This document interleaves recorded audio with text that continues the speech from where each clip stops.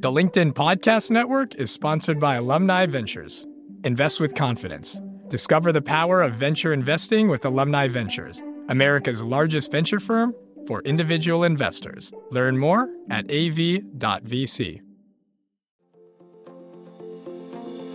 Hello, my friends, and welcome to another exciting episode of Negotiate Anything.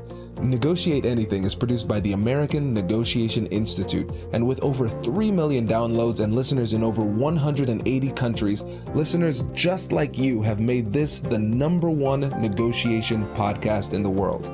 I'm Kwame Christian, and I'm the director of the American Negotiation Institute.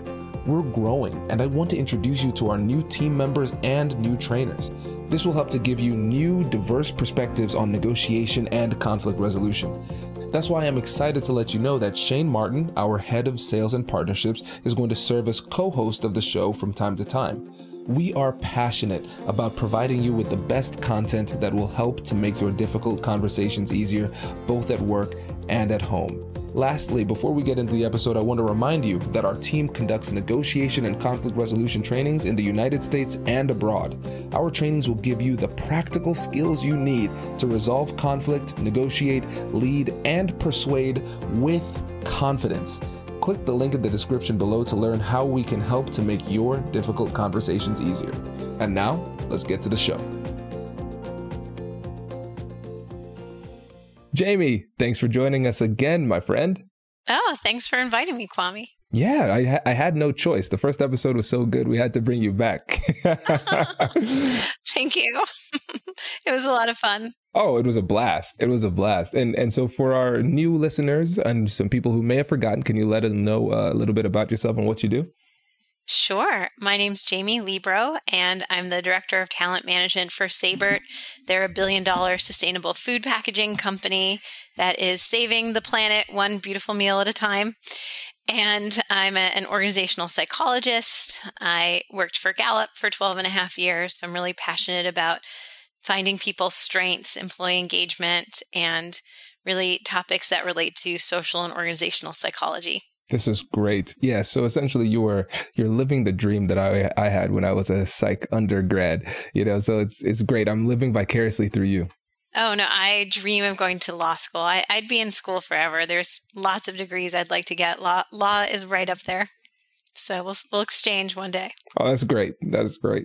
Well, I'm excited for this. This is going to be a really fun episode because we're covering a topic that we haven't covered yet on the podcast. And it's a topic that's new to me, too. So I am learning alongside with the listeners to a greater extent than usual. So today we're talking about the Abilene paradox. So tell us a little bit about that.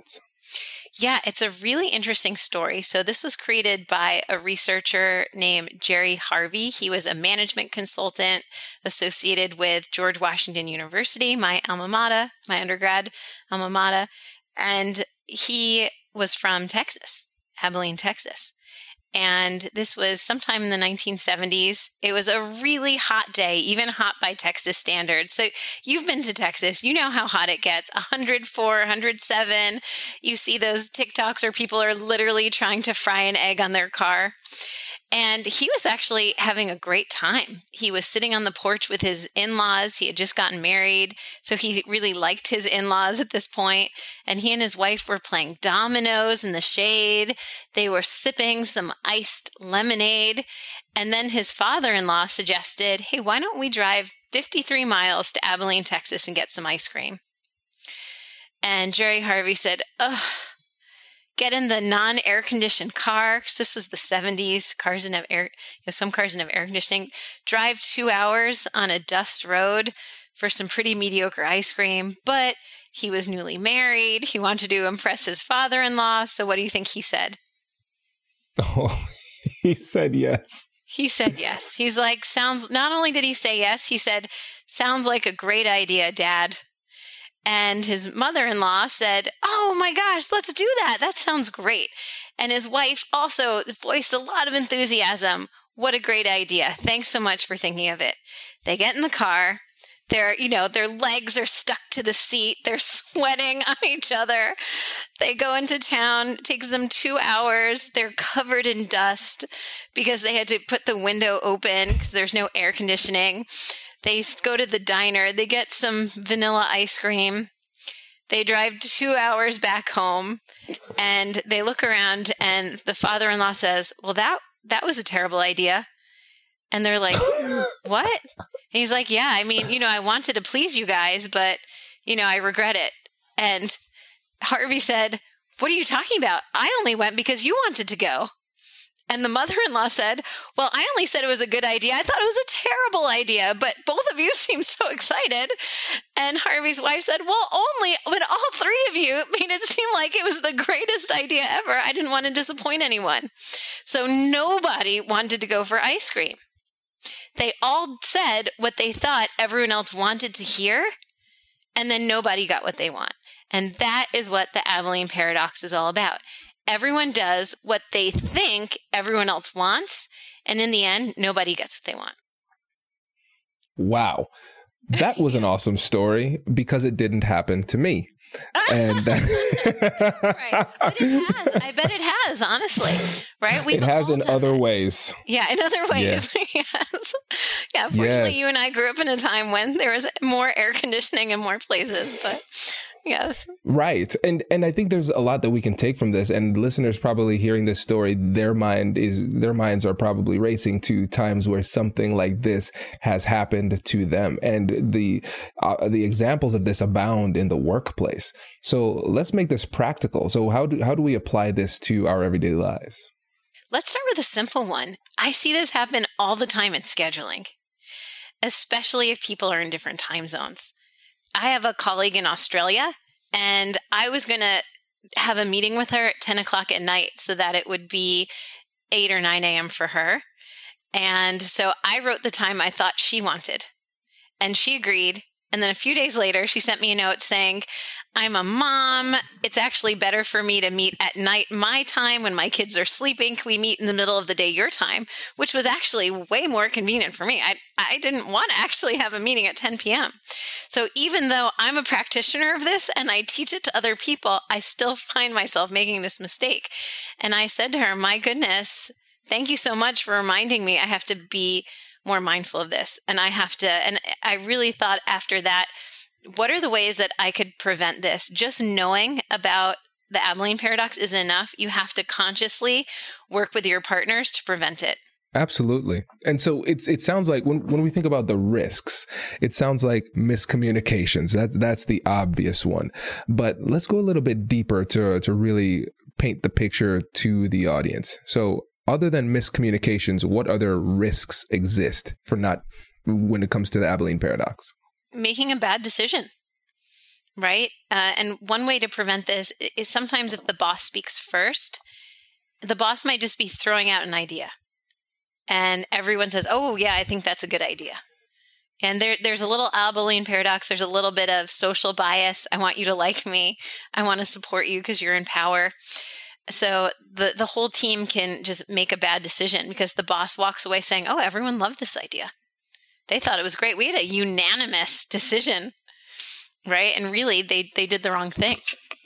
I was just reading an example of in NASA where there's a ship that was about to go off on a really cold night, and NASA asked the engineers to go examine the ship, and they reported nothing because that's what they thought that NASA, they felt pressure. They thought that NASA really wanted to launch. And so they reported nothing, and sure enough, there was a problem with the shuttle, and the crew never returned. So, I think that's the problem too. Yeah. And, there's been plenty of times when so I used to coach executive teams that were in conflict very often, and they were really in that storming phase, and they were trying to be nice, and they would, when the boss would say, what does everyone think we should do? Instead of saying what they actually thought, they would look around the table and say, well, what do I think Joe wants to do? Let me show my support and give an idea that I think Joe wants. And then Joe looks across the table at Jose and says, gosh, I really like Jose. Jose was talking about something earlier. I'm going to push that idea. And again, it's so well-intentioned, but if people don't say what they actually think, and they guess what everyone else thinks, then the group can't make a good decision. And this, tell me what you think about the coordination or the similarity between this concept and groupthink, because I think a lot of people listening might say, "Oh, this is just groupthink," but how is this different? The intention. So groupthink, you have mind police who are actively telling people, don't disagree, and there's consequences for disagreement. Right? There's social pressure if someone voices an opinion and the group shuts them down. Whereas in the Abilene paradox, everyone has good intentions. They're trying to help other people be heard. They're trying to please other people. It's not motivated by fear. It's motivated by love.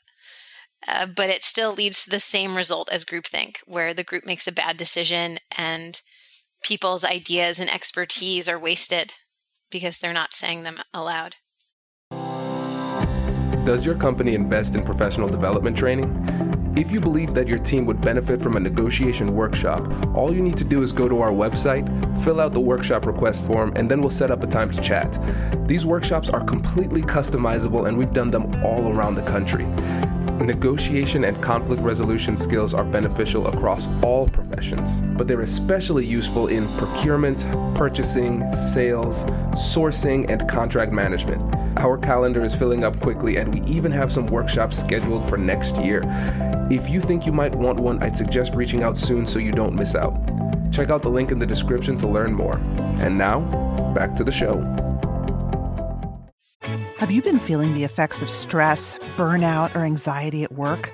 Workplace culture is changing, but we're not done yet. Listen to the Anxious Achiever podcast to rethink the relationship between your career and your mental health. Hear stories from psychologists, entrepreneurs, even athletes and celebrities. Learn how they balance success and ambition with staying mentally healthy, and walk away with practical advice you can implement today.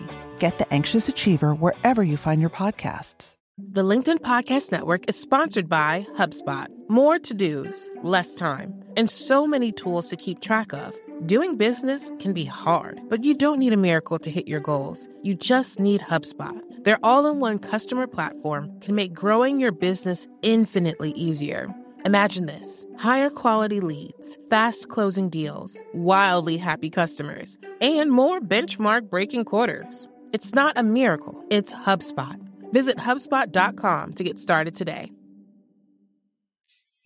Okay, so groupthink and the Abilene paradox are two important factors to consider when we're resolving conflict as a group, trying to make decisions as a group, and pick directions as a group, right? Mm-hmm. Yeah, now I'm trying to think about strategies. Where should we go in terms of strategies? Sure. And even before we go to strategies, you brought up a really good point, because the Abilene paradox fits under a larger umbrella of managing agreement. So Jerry Harvey talked about this larger concept, managing. So groupthink, is it real agreement? Abilene paradox, is it real agreement? Low psychological safety, do we have real agreement? So, and the techniques that we can talk about apply to all three of these things. So one technique in managing agreement is the leader speaks last. The leader, or if the leader knows who in the room has the influence, who has the loudest voice, ask that person to focus on listening first. Listen to everyone else. And you can say to that person, look, your voice carries so much weight. And, Josh in this group and Margarita, the two of them are really the experts in this topic. Can you make sure that you give them a voice before you give their opinion? So say it with love. Don't make the person feel bad, but make sure they leave room for other people to have a voice. So one way that you can manage agreement and make sure it's true agreement is to set up a meeting, a focus group in the right way. So right from the beginning, control for this. Set the rules at the beginning of the meeting. Tell everyone, I genuinely want to hear your own opinions. So I'm on the board of a charity where we're trying to figure out where to spend the research money. So we got together groups of families whose children have this specific disorder, and we started the focus group by saying to them that we want just their opinion, not to think about the other families in the room or the other families they know. We just want them to represent the true opinions of their family. There's no right or wrong answers. And they specifically had me lead the focus group rather than the president of the charity, because her son does have this genetic disorder and my children don't. So I was able to say to them, I'm unbiased. Nothing you can say is going to please or displease me. This is about you. It's not about me. Because there's a tendency to want to try to guess what the facilitator or the boss or the authority in the room wants you to say. If you're someone who likes to collude with authority, you want to impress authority, then it changes. And again, I don't want everyone to agree. I want them to make it okay for them to represent just their ideas. Yep. No, that makes a lot of sense. And so it sounds like one of the most important things for us to do is take some time to think about just how we're structuring this meeting. Yes. And who should and should not be in the meeting and who should and should not be leading the meeting, and the impact of the structure on the productivity of the meeting. That's a really good point. Absolutely. Yeah. If someone's going to bias the group and they're going to guess, then maybe that person should sit out in the meeting. It's a really good idea. Yeah, that's interesting. And now when we talk about the Abilene paradox, let's talk about specific ways that we can manage that one too. Mm-hmm. Talk about the phenomena. So sometimes when someone gives an idea, and so you could see in their face that they're not really 100% passionate about it, I'll literally describe the Abilene paradox. And I just want to make sure you're not doing this. I want to make sure this is your idea that you really want, because you're an extremely nice person, Kwame. I don't want you to say what you think I want you to say or what you think someone else in the room wants. There's this phenomena where we try to be nice. We try to think, what does everyone else want? I really want to know, is this really what you want? Would this be the best thing for you? Like let's say we're negotiating where, and I want A and B, and I assume you want C. Then I'll say, Kwame, I'll give you C, but I want A and B. And C might not be that important to you, so it's just a matter of really understanding which things do you actually care about versus guessing. Because, I might say I want A and B because I think you don't care about those things. But really you care tremendously, and you're not going to ask me for A or B because you assume I want it. But I only took it because I thought you didn't want it. So it's having a conversation at the beginning of negotiation to say, we're two really nice people. Let's make sure that I want you, when you tell me what you want, make sure it's what you actually want, not what you think I don't want. I do this with my kids all the time. Like they pick, there's only a couple of different, ice pops. They pick the color they think their sibling doesn't want. And because they're really sweet kids, but then no one gets the flavor they really wanted. I did that too. I was like, oh, I'll have orange. No one likes orange. And one of my daughters was like, no, that's my favorite. Like, since when, But this is what we do in real life negotiations too. And there's more on the line than just popsicle sticks. Mm-hmm. Yeah. Actually, it's really funny that this happened this morning, my 9 a.m. meeting. It literally happened. We made a creative option that we thought was beneficial to the other side. We're like, oh, this is really charitable. They're going to love this. We didn't have to structure it this way, but we will. They're like, we don't know why you structured it that way. We would actually prefer it to be, flat. I was like, what? And then we ran the numbers. We're like, this helps you, but okay, if you don't want that. You did what you thought they wanted. Yeah. Exactly. So it's really interesting to see this, but I love the simplicity of the solution, because when it comes to this is almost bias-ish in a sense, and it's like we make these assumptions subconsciously, and then we make decisions based on those assumptions as if they were factual, but simply bringing it to people's awareness is really important. When I do trainings on personality-based persuasion, going through the different personality types, we talk about people who are very agreeable. One of the things that you can do to help them to voice their disagreement when they do disagree is to reaffirm the relationship and let them know, hey, Jamie, we work well together. I really appreciate your insight here. And honestly, I can't do what I need to do until as well as I would like to do without your input. And so there are going to be times where you disagree, and I need to know that. And that's an important part of your function. So if you disagree, let me know, and feel free to say that. And so it sounds like with this, we're essentially giving them permission to be vulnerable, to be honest, and letting them know that it's a necessary part of the process.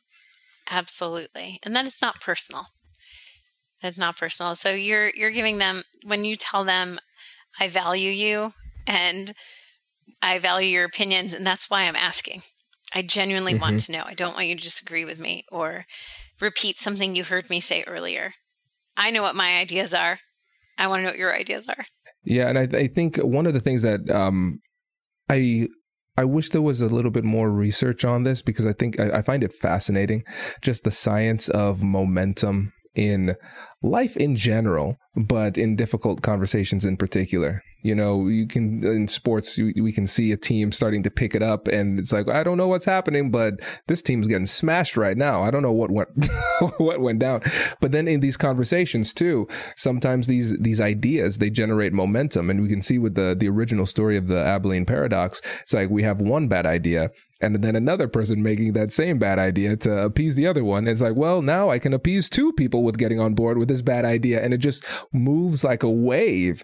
And so I think one of the important things for us to do from time to time, especially when we're seeing bad ideas generate momentum, is find a way to stop the momentum. Like in sports, we call it timeout.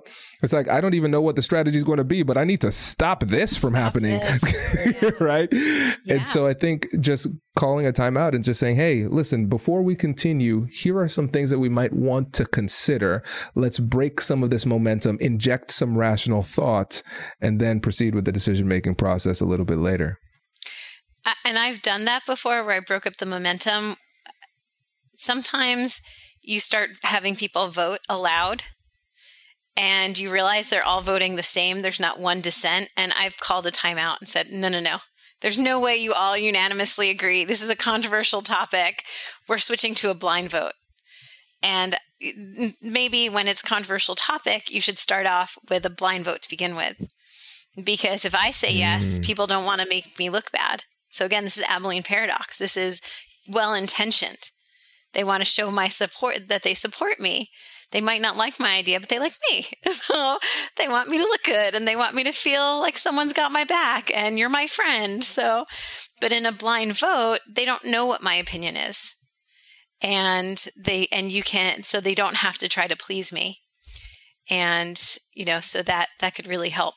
So if you start to see that, then you can call a timeout and say, let's switch this to a blind vote. There should be some dissent. When it's unanimous, when it really shouldn't be unanimous. Yes, absolutely. Oh, this was great, Jamie. It's always great having you on the show. Really appreciate it.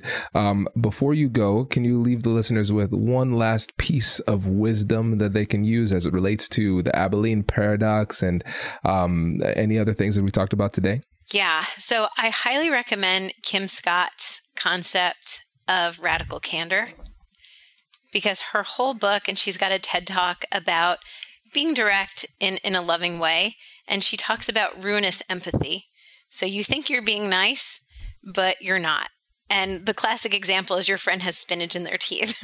A real friend tells you you've got spinach in your teeth. But we try to be nice, and we're ruining everything, because everyone wants to win. We want to win as a team. And the best way for the team to win is for everyone to give their expertise, give their opinions, and be ready to debate and negotiate. That's great. I love it. Well, Jamie, really appreciate it. Thanks again for coming on the show. My pleasure, Kwame. Thanks for the invite. Take care. Congratulations, you've just joined an elite club. By listening to a full episode, you're now officially on the Negotiate Anything team. So welcome aboard. What most team members do is they subscribe to the podcast, because that allows them to automatically get the latest episodes of the show. The best things in life lie on the other side of difficult conversations. Keep learning, keep practicing, and keep getting better. Your relationships will improve, your career will soar, and you'll have the confidence you need to get the most out of these crucial conversations. Again, thank you for joining the team. We're excited to have you, and I will see you in the next episode. I'll catch you later.